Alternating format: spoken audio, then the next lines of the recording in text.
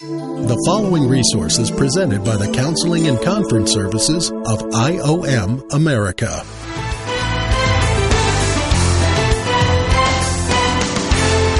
Welcome to A Counselor's Point of View. Hi, my name is Steve Finney, and I will be your host. Okay, welcome online listeners. I know that you've had a little bit of a break in our identity series, but stay with us. Today's message is still social area of life, but within the series of the Identity Matters social area of life, we are dealing with the fruit. And under the fruit, we're doing a mini-series, and that mini-series is the spiritual gifts. Because before we move into the most practical elements of Identity Matters, and that is finances, marriage, parenting, all the extra outside type of arenas that really manifests, it's a place to manifest the spiritual gifts. So we have to talk about it. So, today is part 3 of social area of life, fruit of the Spirit that is within each of us, now dealing with the topic of spiritual gifting, and today we're going to talk about leadership. As spiritual gift is a God-given ability planted within your soul by the Holy Spirit, activated upon the day of your salvation, and is a direct manifestation of the fruit of the Holy Spirit. Every member of the body of Christ receives at least one. Again, as a reminder, there are 8 occupational gifts, and the rest of them are what is classified as manifestation.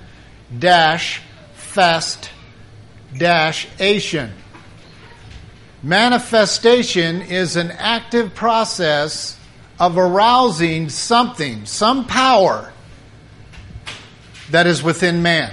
That's the definition of manifestation. It is taking a hold and activating something.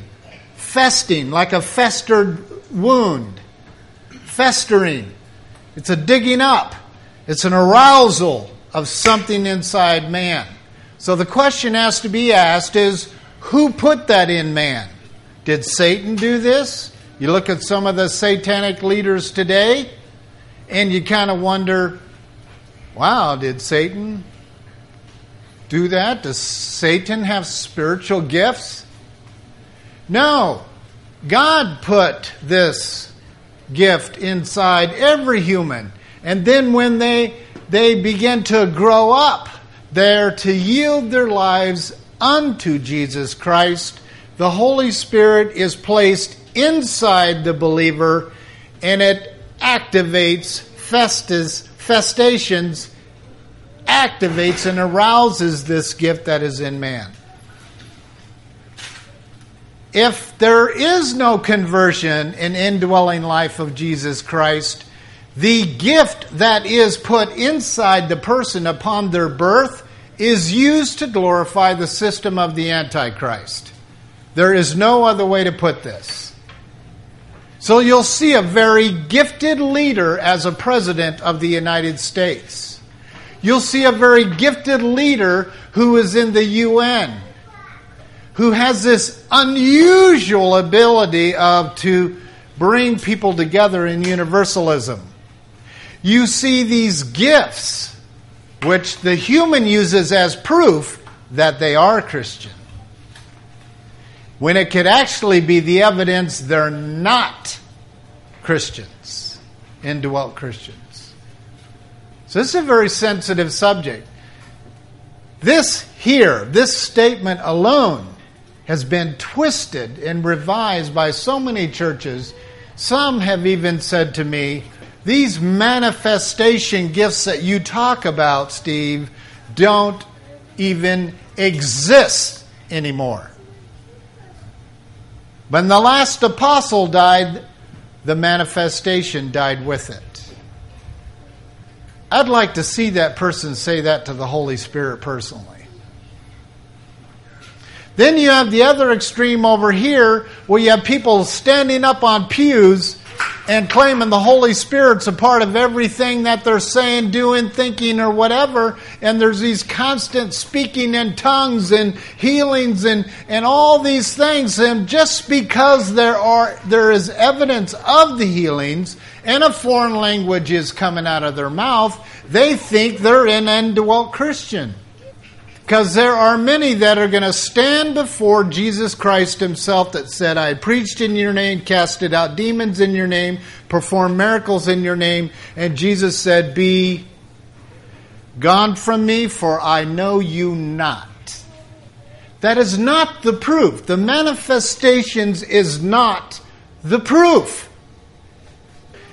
The gift put inside the unbeliever can be manifested by a spirit, small s.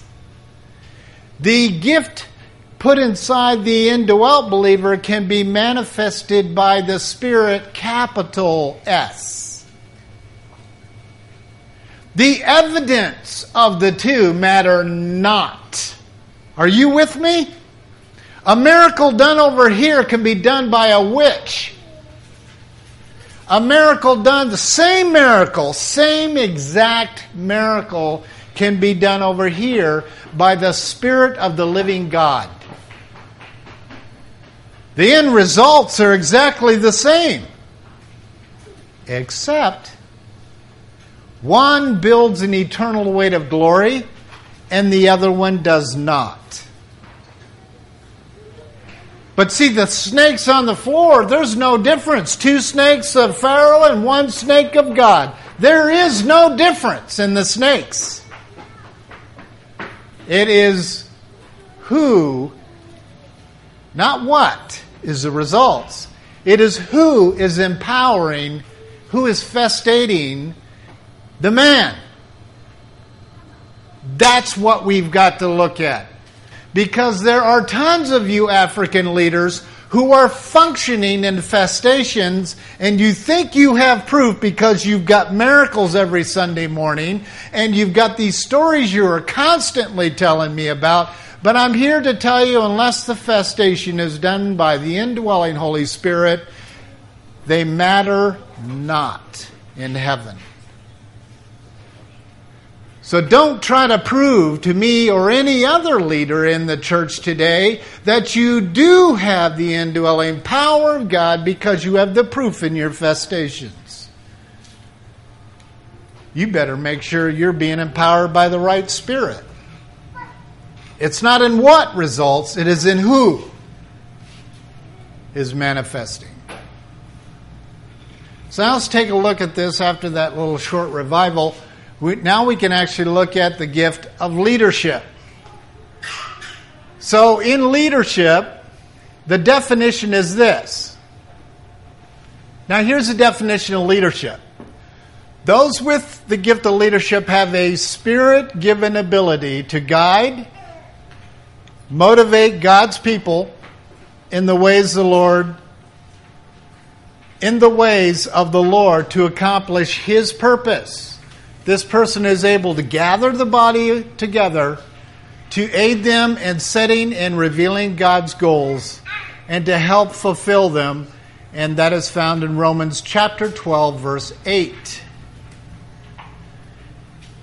So those with this gift have this supernatural ability to get a group of people together and then lay out the goals and the aspirations of God and guide them to accomplish this point. If you think that all of the pastors in the churches, and I want you pastors in Africa to listen very carefully, just because you're a pastor does not mean you have the gift of leadership. In fact, most pastors do not have the gift of leadership. And we're going to talk about that, particularly when we get into discussing the gift of pastoralship. A leader is different. A leader can actually listen to a pastor or a preacher teach or a prophet uttering the prophecies of God, and take that data and put together a leadership plan to carry it out for that leader, that pastor. A husband is a leader of his wife, his children, and oftentimes in his job. Doesn't mean he has a gift of leadership, but he does have to lead. So therefore, a gifted person of leadership is showing supernatural abilities, not learned abilities, supernatural abilities. Now let's take a look at the bullet point under definition. The purpose. Many Christians are confused with the use of this gift, particularly the ones with the gift. In order to be an effective leader, the leader must be an effective follower or servant leader. And this is what we find with Christ. Who did Christ follow? Okay, God the Father. Who else? Okay, so why wasn't Jesus able to go into his ministry while Joseph was alive? Who would God have honored more? What Joseph wanted for Jesus, or what he as God of the universe wanted for Jesus? Please, pastors out there, listen to this very, very, very carefully. I believe it is one of the most unanswered questions of all Christianity. God's leadership is Joseph. For all authority that is established by God. For he who opposes these authorities opposes God. God will not defy himself. God will not defy the law. God is the law. The law's characteristics of God. So therefore, God was not going to speak over the voice of Joseph until Joseph died.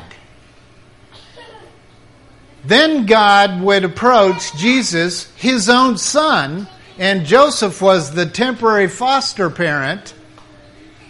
God was not going to speak over Joseph's voice so that Jesus had to choose between God the Father and his earthly father. This is critical. Joseph had to die.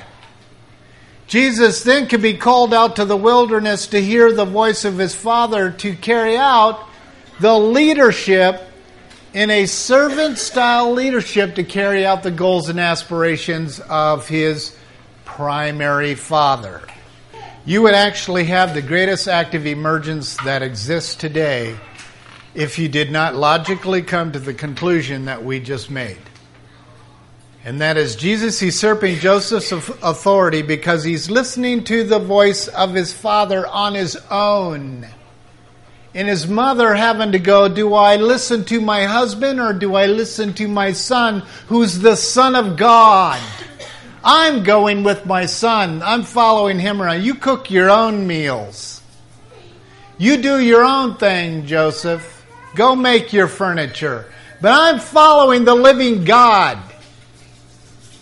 And if there's any leader out there thinking I'm speaking of this as absolute truth, I am making a statement of the opposite. Mary would never do that. Mary would honor her husband until he died. Jesus would be a human son until Joseph died. Jesus could not rise to the position of Son of God while he was still the son of Joseph. Are you with me? There can be no two masters. No man can serve two masters. This emergent stuff that's going around the world today, that they don't have to listen to their spiritual fathers, they don't have to listen to leaders in their life, from bosses to church leaders, to ministry leaders, is a big joke. There's an attack on the spiritual leadership of the church and having to prove they're either fallen or getting ready to fall, or I'm going to help them fall. If you have a register being recorded of how you have helped leaders fall, that register of how you have helped them will be read before you, whether you are free through the blood of Jesus or not free through the blood of Jesus, you will at least hear it. You see, Mary understood the authority structure. Just because it is said in Romans chapter 13, verses 1 through 3, does not mean that that principle did not exist with the Hebrew.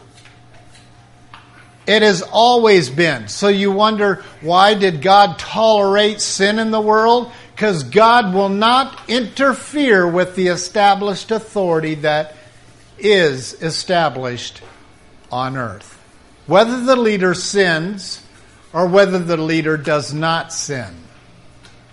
But there are no leaders that did not sin before Jesus. Do you understand that? Jesus was the absolute first leader that could be tempted in leadership without sin. First. So now having him inside the leadership of the church today, I think that might be a significant point. So let's take a look at it. Characteristics of a leader. Leaders must have followers. It doesn't mean if they don't have followers that they're not going to be able to keep the gift anymore. You're born with the gift and you die with the gift. If you're an indwelt Christian, you're born with the gift, you die with the gift, and you have it eternally. Your spiritual gifting that is given to you will be used in your afterlife. If you're going to hell and you're emergent and you're Laodicean and you think you're one of those indwelt Christians, when in reality you're nothing more than a festation of a spirit using stuff inside you that is not God, and you are going to hell, this point doesn't matter to you. But to the indwelt Christians, it matters a lot that this leader has a direction. He's leading the people. What that direction is, I think, is important. Don't you guys think? So here's the deal. A true leader does not have followers because they are recruiting them. They have followers because people want to join them in their special ability to lead and to serve. Men and women never have to manipulate or force people to listen or follow. They generate a supernatural confidence that reveals God's direction and plan. People who truly have this gift are relaxed in their leading. They are confident in what needs to be accomplished.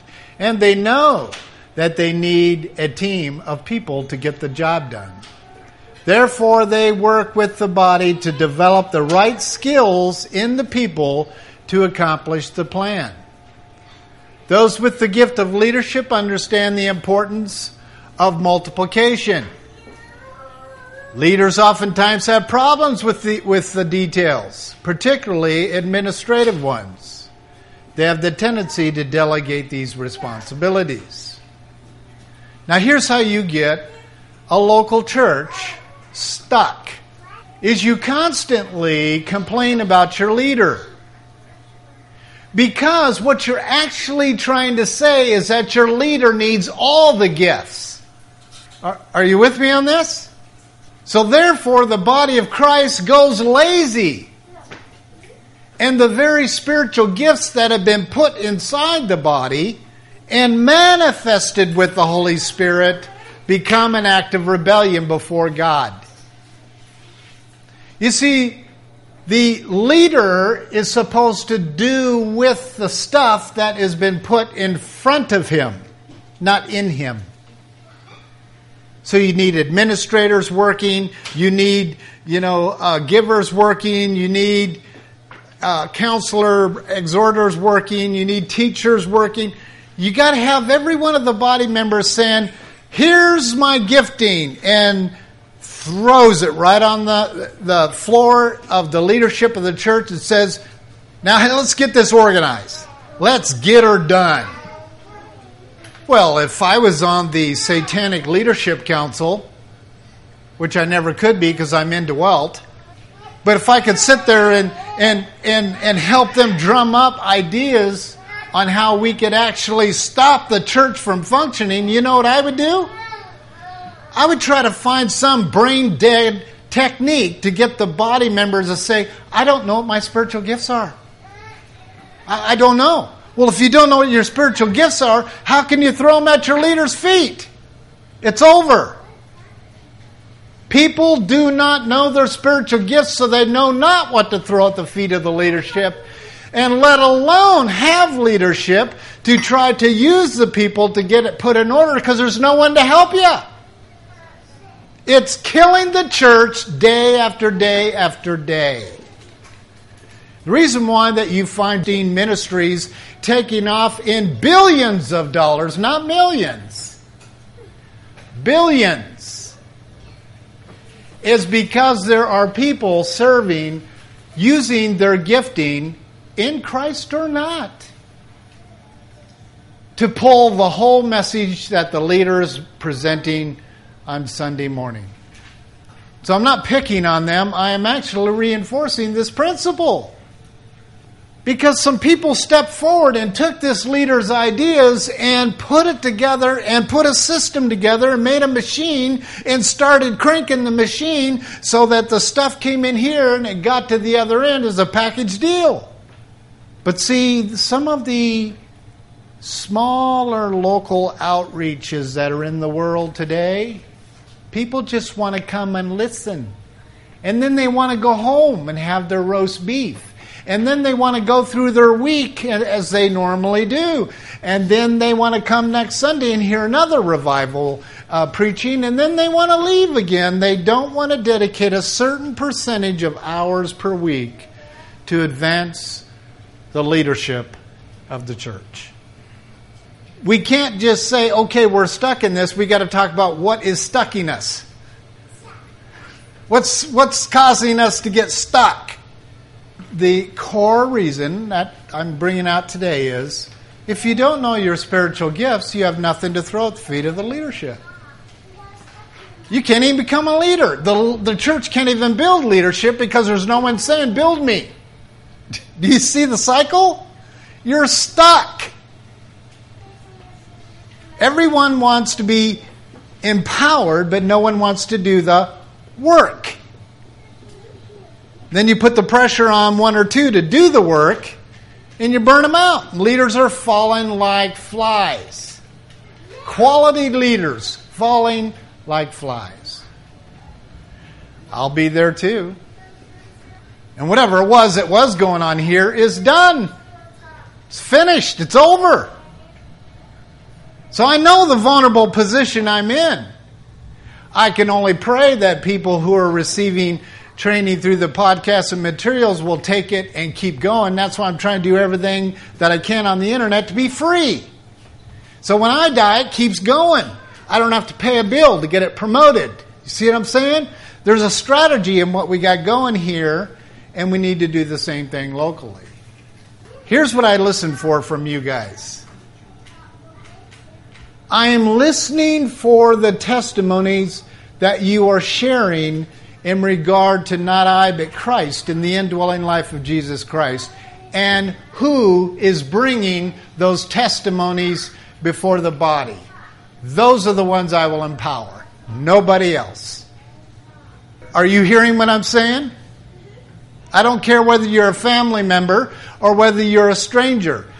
As a leader of a tiny local fellowship and a leader of a very large international fellowship, I am not going to empower anyone that does not have the testimonies of not I, but Christ. And if that is a hard thing for you to embrace, so be it. But I cannot do what the world has done over and over and over and put people in leadership, and they have no stories. What's the point? To say you have a couple extra light bulbs on? To give some bright ideas? It's pointless. There's leadership structures all over the world that function this way, and they're producing nothing eternally. So you talk about deacons, you talk about elders, you talk about people going out and talking about your ministry or whatever. You know, I don't really care unless they got stories. I told God years ago, I want to be known as a storyteller. Isn't that the proof? It's the stories. So when you empower people who don't have stories, what's the point? Destroy the entire vision. Unless you know that you know.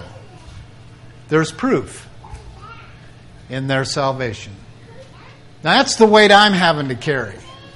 You need to help me carry this because we are moving forward. Every single message, every single Sunday, every single podcast, every single article, every single piece of it, we're moving forward, and it's like I'm going, guys, are you coming?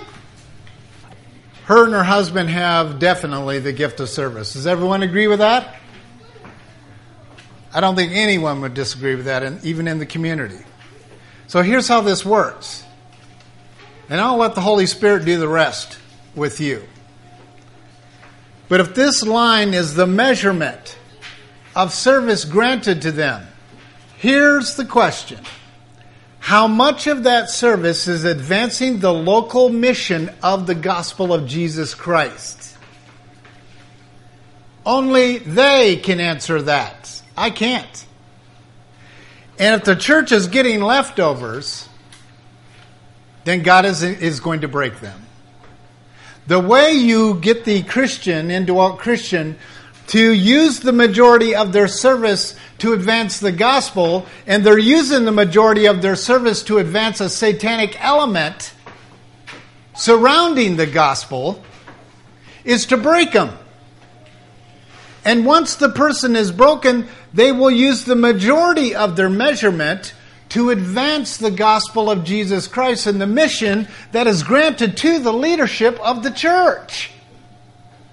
When the indwelt Christian is using the majority of their spiritual gifting to advance the local gospel of Jesus Christ in a local mission, not using the majority of their gifting to advance stuff around God's mission, which means advancing the community projects, helping your neighbor. All that's wonderful stuff, but it's advancing a system that is not advancing the leadership of the church. But if they did it as a mission of the church to clean up a neighborhood, now you're talking. You guys should be so incredibly active for Heartland Outreach that I'm watching you going, well, I'll be. Look at that. You see, Christ in you cannot be restrained.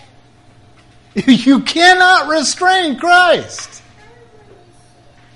So the presbytery is watching Christ in you, through you, do what you do best. So the presbytery could go, yeah, I thought it was that.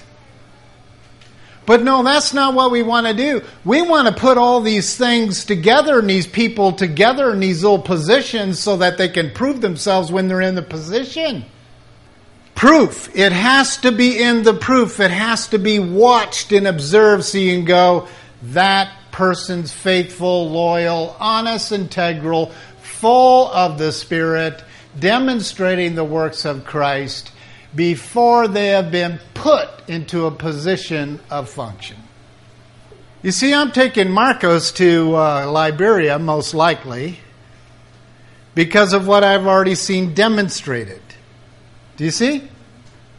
He's not a deacon. He's not an elder. He's not on my board of directors. I'm just using him as an illustration to say action is common sense to Christ Jesus when it is already being demonstrated. It's not waiting, it is action seen. Then you, as a presbytery, can start putting people in their places. We've got to take the measurement that has been given to us, and we have to see where are we investing it. Time-wise, clock. How many hours a week are invested by using our gifting somewhere else besides advancing the gospel of Jesus Christ through the local outreach? That question has to be answered. I don't know what you do with your conviction. Stop complaining about what needs to be done and start doing it. Faith without works is dead. So those leaders who are overseas, some of you are at my fingertips or your leaders' fingertips all the time. And you're actually texting, emailing, sometimes calling, saying, what do I do next? And I throw out 4 or 5 things, and you are back in my email box going, done. What do we do next? Lester, you're an example of this.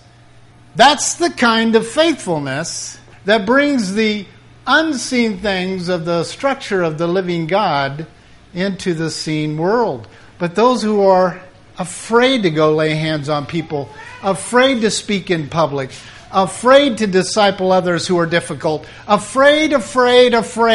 Oh, he's not going to love me. I fear rejection. I'm constantly not able to please him. All this stuff I hear is like we're put on earth to work. And all of us do work. We do. You just have to ask, where am I putting my investment? And then I'll tell you what, it'll be the body of Christ. Immovable and moving through social area of life to transform lives. We've got to quit pinning it on 1 or 2 people. So here's the liabilities of these leaders. Leaders can sometimes become too intense about the people that are following them. They have an ongoing passion to make sure that people submit to them. They are quick to notice rebellion. And one of their biggest liabilities is that they have the tendency to be regimented or overbearing. A true leader is a servant, but a leader who loses sight of this expects followers to serve them. Another liability that has been noted is that they are prone to have a problem with authority themselves. And this is why many of them become dictators instead of servant leaders. A lot of people do think that, as I said before, every leader of a church has the gift of leadership. They do not. I do not. I do not have this gift. It is one of the lowest on my totem pole of where all the spiritual gifts are ranking.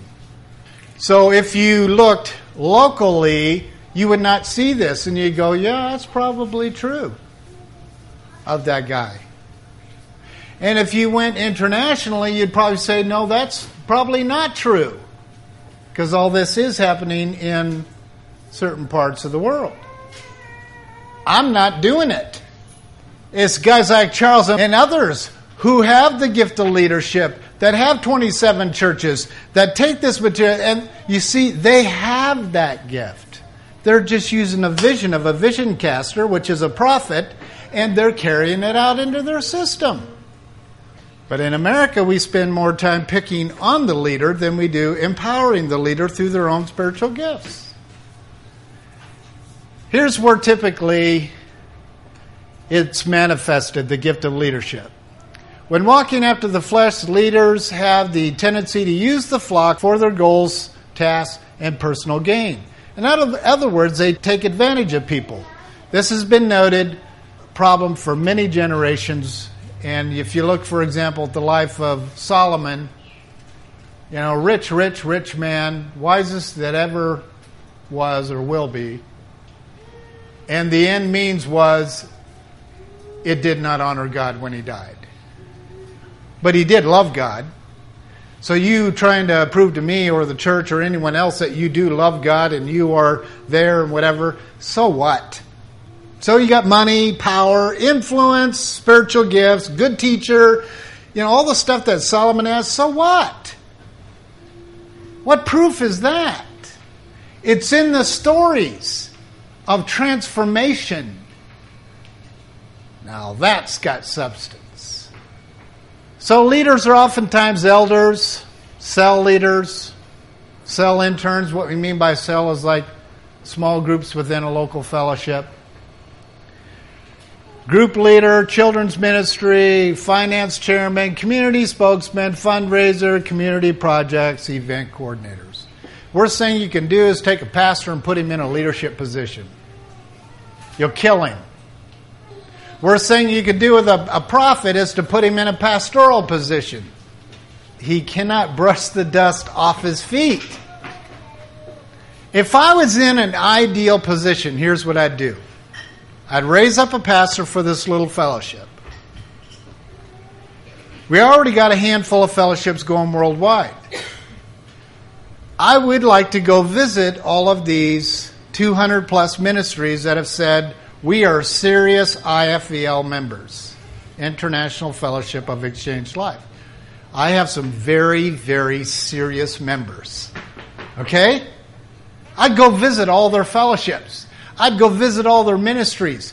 I'd step up to their pulpits and empower them with messages that they're not used to hearing maybe. Or in a way that's what I would do. And then I would come back home to my home fellowship. That'd be my perfect love and desire. Because I'd be functioning in the fullness of my gifting. But I'm being stuck into a role that I must fulfill honestly and integrally because it's the beginning. And it's where it is being put into place. I can tell you today, if it wasn't for Heartland, our international fellowship would not be doing what it's doing. I also know that it is a beginning for something beyond my human understanding. So I need to have the local body being stepping up and creating stories. And our share time needs to be filled with stories. Oh, let me tell you about so-and-so. Let me tell you what happened to me this week. Let me tell you what the scripture out of Psalms, that's what should be happening. You're just so overwhelmed with stories that the proof is obvious what your spiritual gifts are. This resource has been presented by the Counseling and Conference Services of IOM America. For more information about our ministries, visit us online at IOMAmerica.org.